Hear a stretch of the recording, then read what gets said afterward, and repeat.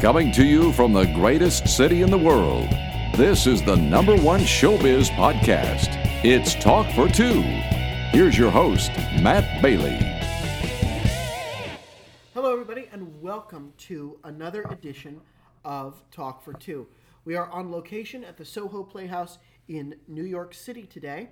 With today's guest is amazing Scottish comedian Daniel Sloss. Sloss has found enormous success in the UK at just 28 years of age. Now, he's taking America by storm with his brand of comedy. It has a particular twist to it. Those of you who have seen Sloss's two Netflix specials, Dark and Jigsaw, know exactly what I'm talking about. In fact, he credits those two Netflix shows for igniting his American popularity. Behind the harsh sense of humor lies a heartfelt message, and Sloss leaves his audiences thinking.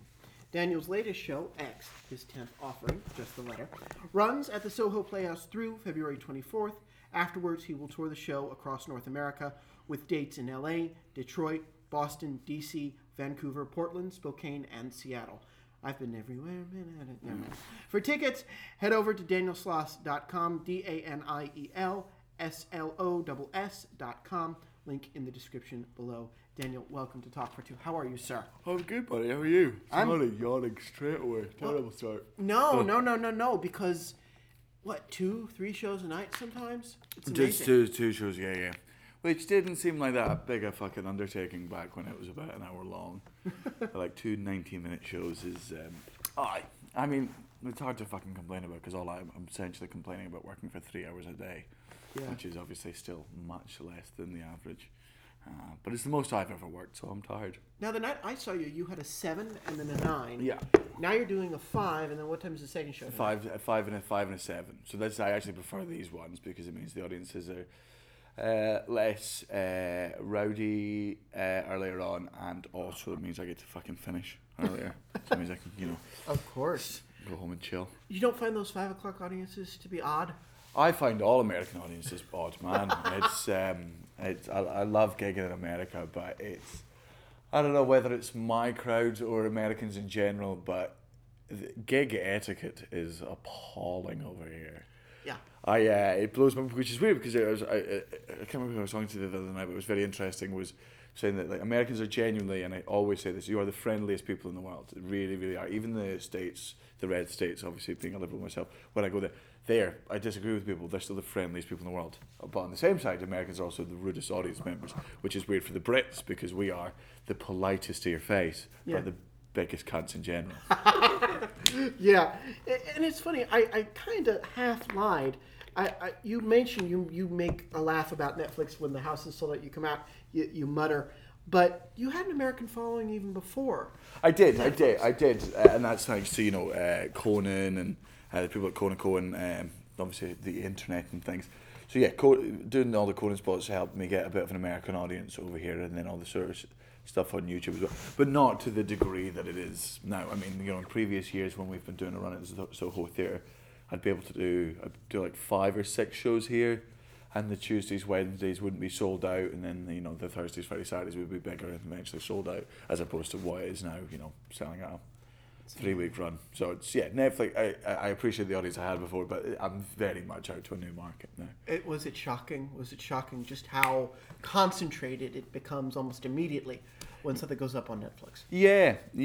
Like it feels good, but it also is just part of it. It feels irreversible. Yeah. Which is not. It's not something I want to fucking reverse, but you just suddenly go with the impact it's had. 4 years ago, or 3.5 years ago when I played Boston, I sold like 40 tickets over 3 shows. I had to buy everyone in the audience drinks, and I just sold out the Wilbur Theatre, which I'm not gigging in for another 3 weeks, which is like 800. So it's like with that stuff, it's like it's obviously so very cool and feels slightly fucking vindicating. But there is another part of it where it just goes, oh, we're at a new level now. Vindicating? Yeah, vindication, man. Yeah. Well, for years I've been saying I was fucking one of the best. Yeah.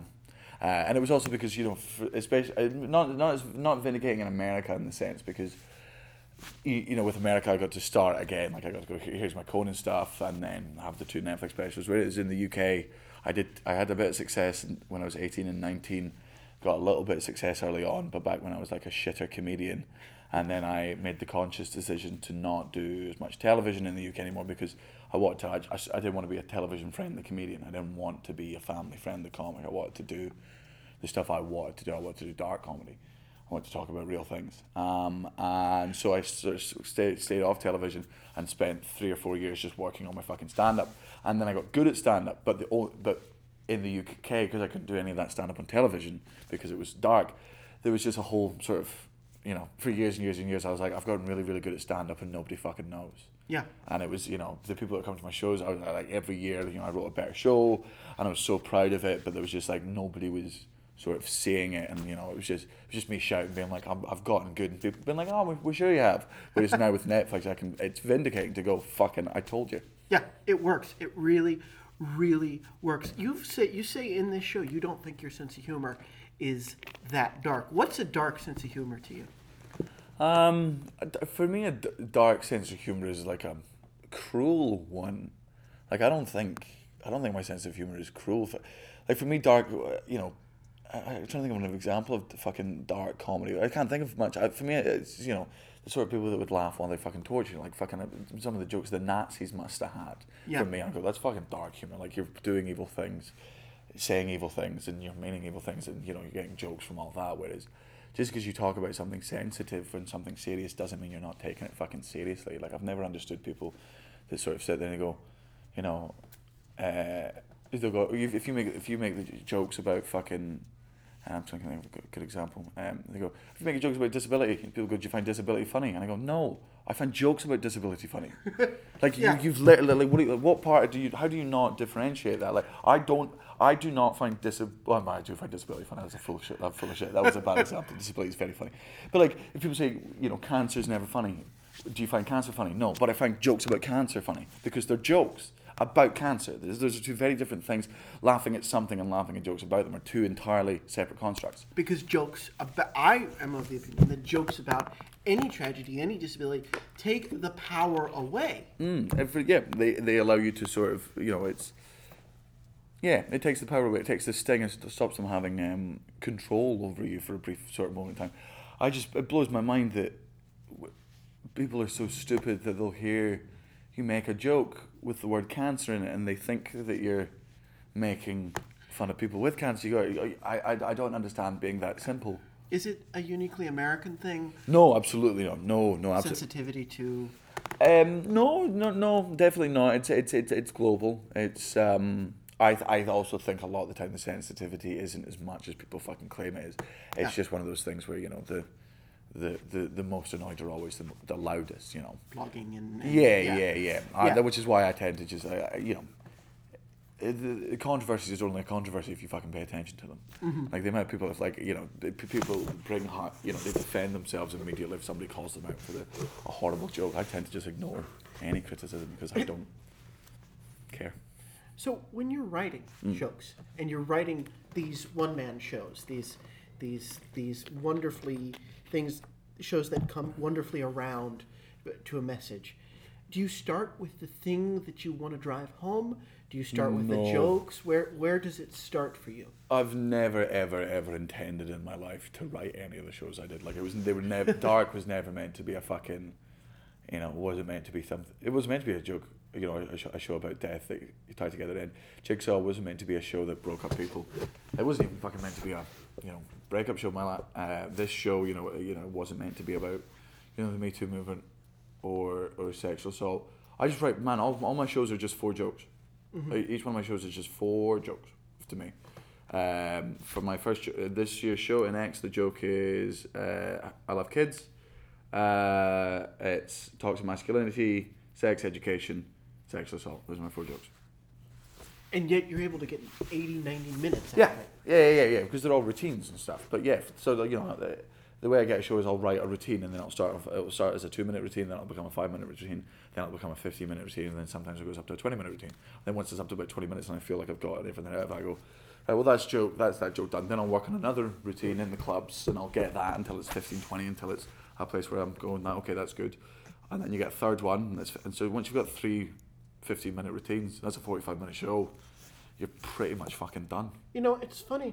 You're sitting here, I don't mean to make this about me, because it's obviously about you, but I write, maybe 6, 7 questions but you find things out of it. So I totally identify with what you're saying, because one thing leads to the next, and that's how you craft a routine. Yeah, you just need to, don't plant one seed and see how much it grows, and then, the second it stops growing is when you plant another seed. You don't fucking crop dust. So was it a natural ending that this got to 90 minutes, or are you at risk of going to 2 hours with some of Oh, your absolutely. stuff? Yeah. Like, I understand, like, fucking, I think one of the shows I did in London was like an hour and 40, which even I'm like, all right, fucking sloth, shut your mouth. Like, nobody's that interesting. But it's always hard to work out what to cut. Especially with this show, it's been hard to sort of cut down because, I know it's me because I'm the fucking artist. So to me, they're all my babies and I love them all. I reckon, a good director would look at the show and go, I can trim 20 minutes of that. I know for a fact JP Buck, the guy from Conan who helps edit my specials, I guarantee he'll be able to get this show down to a fucking hour, because he managed to get Jigsaw down to an hour and he got Dark down to an hour. They were both 90-minute shows as well. I don't know, I like the 90-minute fucking format, except for the last 15 minutes where everyone starts going to the fucking toilet and you're like, this is the serious bit, and I need you all to sit still. And you say that in this show. And in the two shows on Netflix, it's kind of, you bleed into it. But in this show, it's very much, comedy's over, now we're going to be serious. Yeah. Was that just natural, or is that intentional because of the audiences have to get used to you, even though they may have seen you on Netflix? What's with that divide that maybe we don't see typically? Oh, I don't think it's. I would never want it to be like comedy's over. I still, I Right. I like making it more, not necessarily more difficult, but there's power in silence, and it's also a good way to sort of train the audience with just because it's quiet in the room does not mean I don't have control.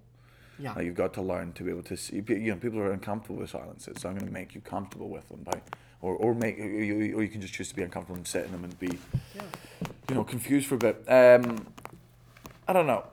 When I was writing this year's show, there was not a serious bit in it until about a week before the festival, when I decided to add in the serious bit, because obviously but it wasn't. I never wrote this show I've never written any fucking show to have a message. I think that would be the worst way to write a fucking show, is decide I'm the voice of this. I have something important to say. I'm going to say.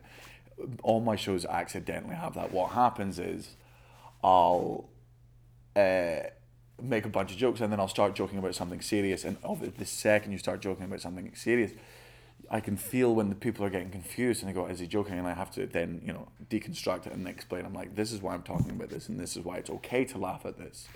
Laughing at something horrible does not make you a bad person. And everyone needs to stop fucking thinking that. You're allowed to laugh at morbid things. That's what it was, it's gallows humor. It's as old as time. It's what gets people through trauma a lot of the time. And there's no shame in it. And it's, if anyone should be fucking ashamed of it, it's the people that don't understand it, because they don't understand it and they're trying to fucking get everyone else to stop because they're too stupid to understand their own grief. Complete agreement. I completely agree. You've been a stand-up since you were way young. Was there a moment? I mean, you were a veteran comedian by the time most people are allowed, at least here in the States, to set foot in a comedy club because of the drinking and all of that, the restrictions. Was there a moment where you said, okay, this is the career. This isn't just something I'm doing to piss away a weekend. Here we go. But I think pretty much straight away, I wanted to be a stand-up comedian. I wanted it to be my fucking job. I was never just been like, oh, this is going to be a hobby. I would have been devastated had it only ever become a hobby. I was like, I want to be a stand-up comedian. I'm fucking funny. I should be able to do this. I wasn't necessarily fucking realistic, and because I was young, man, I didn't know how hard it was going to be. I didn't know, that. I think I just thought that you just become a comedian, then you become fucking successful, and whatever. So it never occurred to me that I wouldn't be doing it as a job. I'm obviously grateful that it is, because I now understand how, lucky I've been, and I think ignorance, though, to the challenges of climbing the ladder and climbing the ranks, I think that makes people, oddly enough, climb a little bit faster.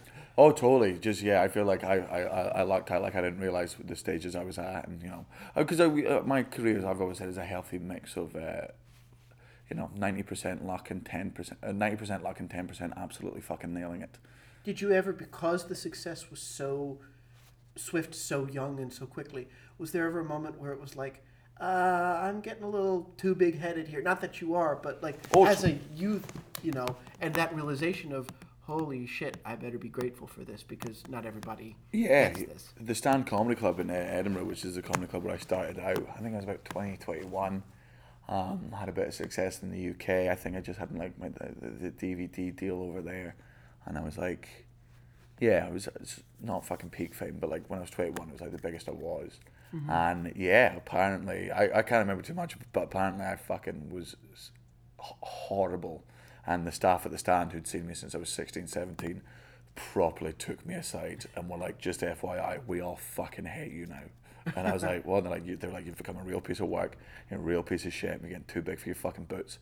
And we just figured that we should be the ones to tell you this. And it broke my heart, really. And I'm glad they did it. Yeah. And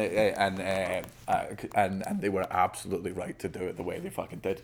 And you'd have to ask them, but I'd like to think that since then I've become a bit more fucking manageable.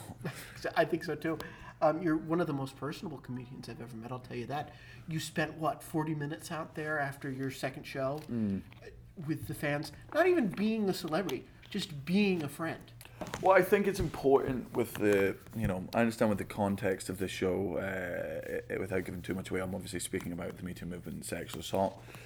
I'm always, I want the dialogue to remain open. Like, when I was writing this show, the way I made sure that I wasn't, accidentally fucking offending people, just with choice of words and language selection and or missing the mark or stepping over some sort of lines, was by talking to the women in the audience after the shows and being like, any criticisms, like because I don't care if I intentionally offend someone. Fucking excellent, that's exactly what I wanted to do. Vegans, achieved my goal, right? If I want to intentionally upset someone, I will fucking do it, and yes, I feel proud because if I want to upset you, it's because you've done something to upset me or you've upset one of my friends, and I'll fucking destroy you. But accidentally upsetting people is not something I want to do. But it can happen. You choose the wrong word, like fucking even just small bits of language. You can accidentally upset people. And yeah, sure, sometimes people are being overly sensitive. But then sometimes I get it wrong and I use the wrong words. And I like being called out correctly. Like, most of the time anyone's ever said to me, you said this, and I took it as this. It's not an argument. I keep the discussion open. I've spoken to many fucking survivors after the show, and they've told me their stories, and it's just it's how I make sure that I'm still on the right track with it. Like it's just, and also my fans give me weed, so so it's just a fucking great. I just stand outside and then. There you go. Good to meet you. Yeah. It's always just good whenever I'm in other countries. I love the fucking attention, man.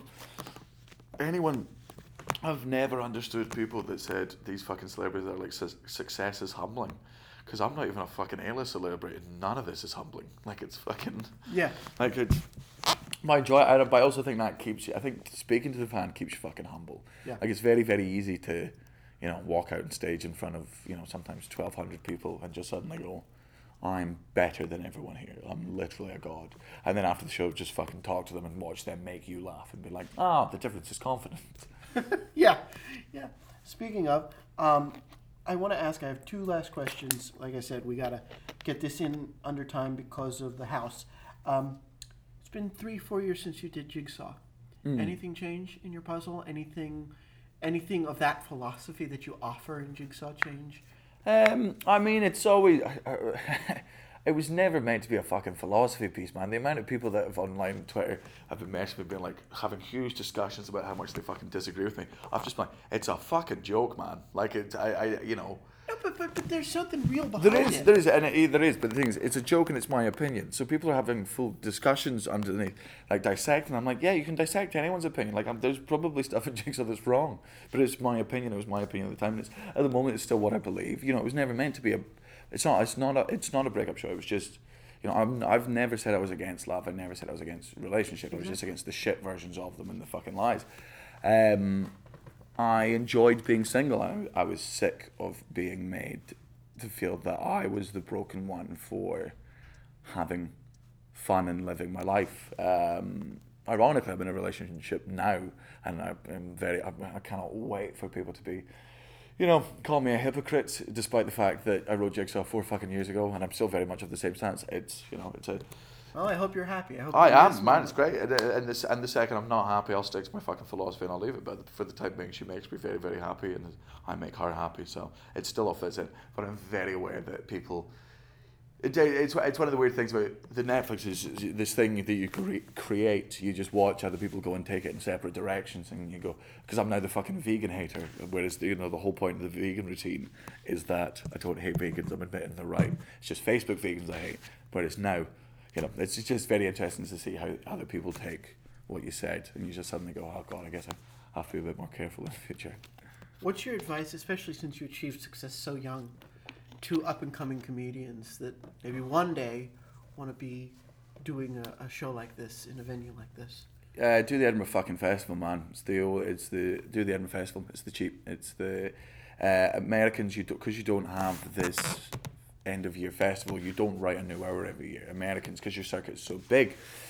You from what I can see, you spend a year working on a 5-minute routine, and then you build up to a 10, then you build up to a 15, then you build up to a 20, and then you get a spot on Conan or a late night show or whatever, and then you burn 5 of the minutes, and then you have to write another new 5 minutes, and you can tour, and eventually you get up to a club set, and so over the course of like 10 years, you've maybe written anywhere between 30 and 50 minutes material, whereas if you're a British comic, you write an hour a year, whether you like it or not. That's your job. And if you don't write an hour a year, congratulations. Does that lead to weaker material, though? Do you think? You tell me. I don't think so. I actually think it's the Americans that are lazy about their comedy because, like you said, the circuit is so big. So you can go perform in Wyoming and perform 90% of jokes that people in Florida haven't heard. Jigsaw, Dark, 2 years show ago now, and X all were written in under a month.